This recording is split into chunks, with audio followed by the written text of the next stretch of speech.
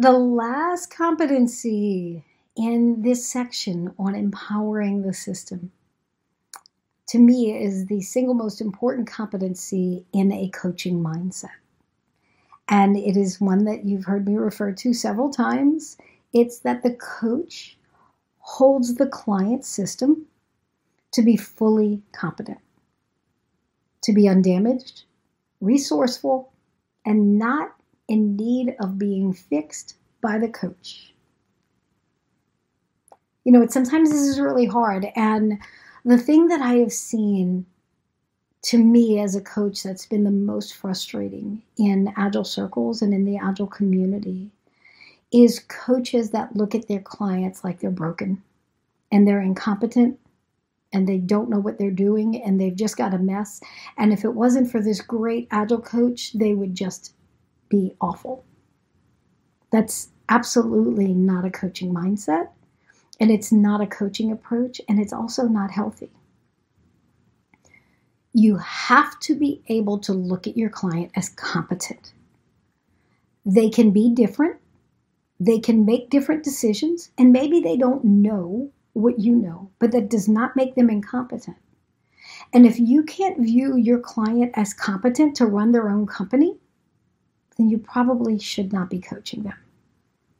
I would recommend to you that you recommend a different coach who can look at them as competent. It's that serious.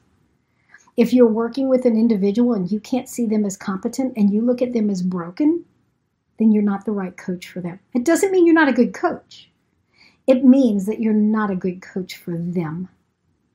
And the reality is you will have some clients that you can't look as competent. You can't see them as being competent, and you see them as being broken because you're human and you will run into this.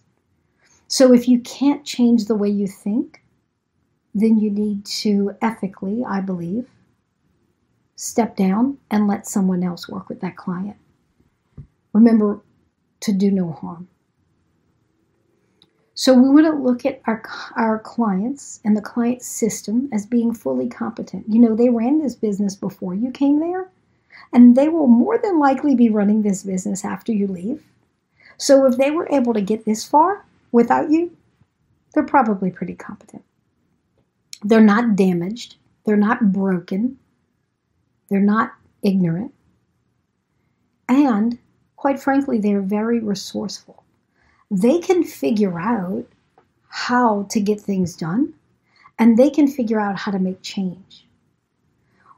I think one thing to remember is that people don't have mess in their world because they just like craziness.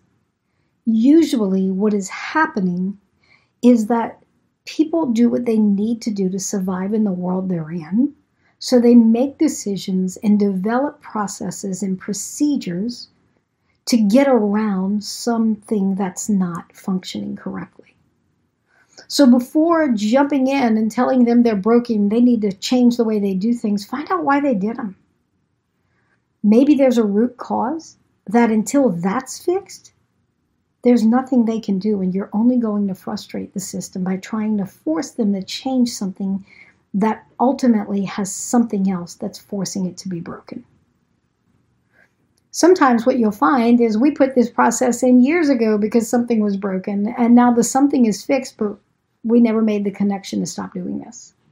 So that's the always ask why. Let's find out why. And if it can be fixed, then the client will fix it.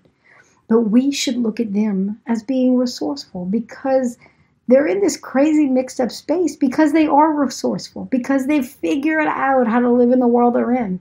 And they have recognized that they need help, and they were resourceful enough to hire you. So respect them enough to understand their resourcefulness. They don't need to be fixed by you. You're not their counselor. You're not their psychiatrist. You're not their surgeon. You're their coach.